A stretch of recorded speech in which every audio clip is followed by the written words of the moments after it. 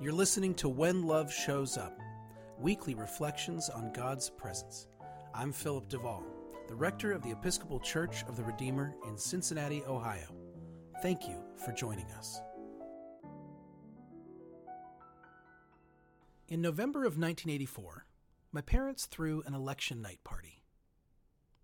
I still remember the little elephants on the cocktail napkins. I was 5 years old and understood absolutely nothing about politics, but I knew that Ronald Reagan was president and that he was about to be for 4 more years, and that this was both inevitable and very good. It is odd now to think of the outcome of a presidential election being a foregone conclusion, but it was. In 1984, Reagan carried all but one state and the District of Columbia in what is still the largest electoral landslide in modern history. Moments like this implanted within me not only a strong political identity, but also a sense of clarity and certainty. My family's guy was the good guy. He led the right team. He would win, obviously and convincingly, and we would celebrate. When my dad came out of the closet as gay in 1992, he remained a Republican, as he would until his death in 2006. When questioned over the years about his political loyalty, he would point out, correctly, that neither major party had at the time a pro-gay platform, that it was Democrat Bill Clinton who signed into law the Defense of Marriage Act and Don't Ask, Don't Tell policy, and that since he wasn't going to get any real recognition from either party, he might as well vote for the candidate that best represented his other beliefs. His gay friends, in particular, were not persuaded by this argument. For what it was worth, neither was I. I was not interested in that kind of complexity or compromise. I have always been a more difficult and idealistic person than he was. So I was excited in high school when my likewise contrarian older brother introduced me to libertarianism. As an idealistic teenager, being libertarian was a fun way to rebel against my socially conservative Christian Republican upbringing without actually joining the other team. And they were pro-gay rights, which had begun to matter to me for obvious reasons. They also shook many of my other previously held beliefs. They were anti-death penalty, anti-war, and they were for the legalization of drugs and sex work. Being libertarian was important to me, like being a Republican had been, because I liked being part of something, and I liked the sense of identity it gave me. It was also symbolic, because it marked the first time in my life where I was really willing to change my mind about a previously held political belief. I don't identify as libertarian anymore, and I'll talk more about that later, but first I want to acknowledge a gift that time in my life gave me. Prior to becoming libertarian, I thought there were Republicans and Democrats, good guys and bad guys, and that was it. As many of us were taught growing up, I had implicitly believed in the simple dualism of us versus them. As I began to realize I didn't quite fit in with us, a great anxiety emerged. Being introduced to a third way dissipated that anxiety and expanded possibilities for me. Perhaps that sounds immature, but I was immature. I was a literal child. And though I do not subscribe to all the same beliefs today, I am grateful for having that time as a way of helping me break free from the false dichotomy in which I was raised. It is not lost on me, by the way, that talking about all this leaves me open for judgment. That's why I don't talk much about it, and certainly haven't spoken this publicly before.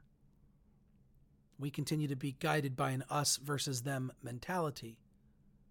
And by telling you what my political allegiances have been, I'm giving you more of a chance to claim me as one of us or to label me as one of them.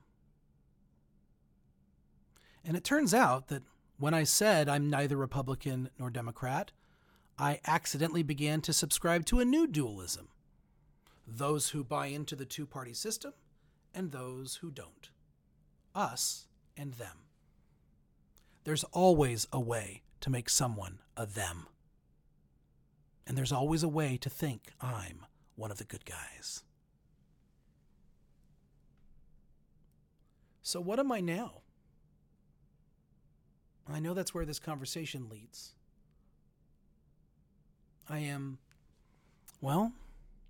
politically active and engaged. I am paying attention. I haven't given up or thrown in the towel. I am not able to call myself a Democrat, but that is not meant as a slight to Democrats. I will vote for them sometimes. I will agree with the party platform sometimes. That alone is a world away from where I once was. But I don't feel like I'm a Democrat. Progressive is a very catchy term right now, and some of my friends have accused me of being one of them because of my outspoken advocacy for LGBTQ+ people and for racial justice, but that term does not resonate with me either.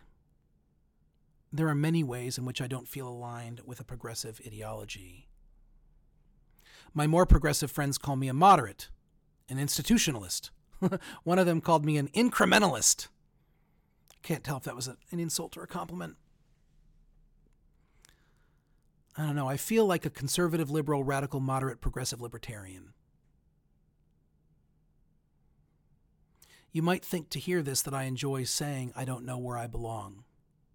But I don't enjoy it at all. What I do know is that I no longer feel a sense of loyalty to a specific political party, ideology, or identity like I did for so long. This is relatively new for me, and I have been struggling with it a lot the last few years.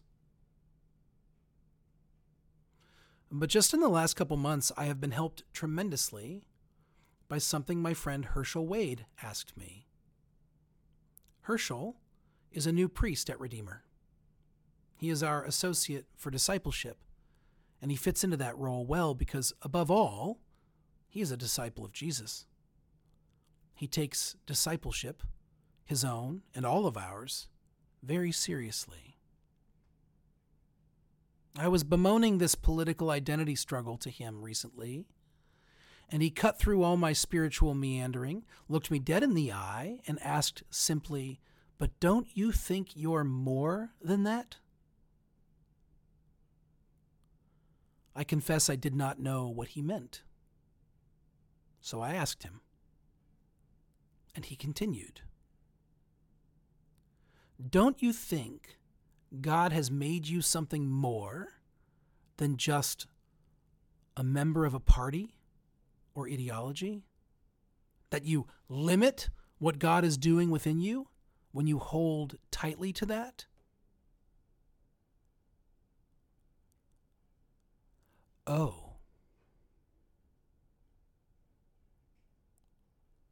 You may have noticed this whole time I have not talked about God. I have talked about myself, about my politics and my ideology and my identity, but not about God. And here I am, a Christian. And yes, of course, when it comes to dualism and us versus them, Christians can be some of the worst offenders. No question about it. It's awful and infuriating, and it's very possible I'm part of the problem. But I believe in Jesus. I believe in Jesus, which Herschel knew and was reminding me of because he believes in Jesus too. And together, we believe that Jesus reminds us of our primary identity, beloved child of God. That's what every one of us is before we're anything else. Every single person. What's more, those of us who find ourselves believing in Jesus have an allegiance that is meant to transcend party, patriotism, ideology, class, or gender. That means I'm free to be a Republican or a Democrat or whatever else, when being that is compatible with following Jesus. And when it is not compatible, I have to choose Jesus. To choose Jesus is to seek and serve Christ in every person I meet, to respect the dignity of every human being, and to seek love, peace, and justice for all, whatever it costs me. You'll notice this kind of following Jesus does not allow us to opt out of the political process or to give in to cynicism. It's also worth noting that Jesus was willing to die for his belief in the belonging of every single person.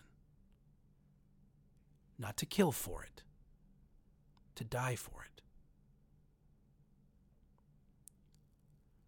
The loyalty we feel to these identities, these ideologies, these parties, even to this country, as Herschel said, don't we think God has made us more than that? This has been When Love Shows Up, a podcast of the Episcopal Church of the Redeemer. From Cincinnati, Ohio, the Queen of the Midwest, the crown jewel of the Buckeye State, this is Philip DeVaul. Remember, you are blessed, and you are a blessing. Thank you for listening. Hey friends, just wanted to remind you that this podcast is free and will always be free to you. However, it is not free to produce. So, if you like what you hear, I'd like you to consider making a donation to Church of the Redeemer. You can find the link in the show notes.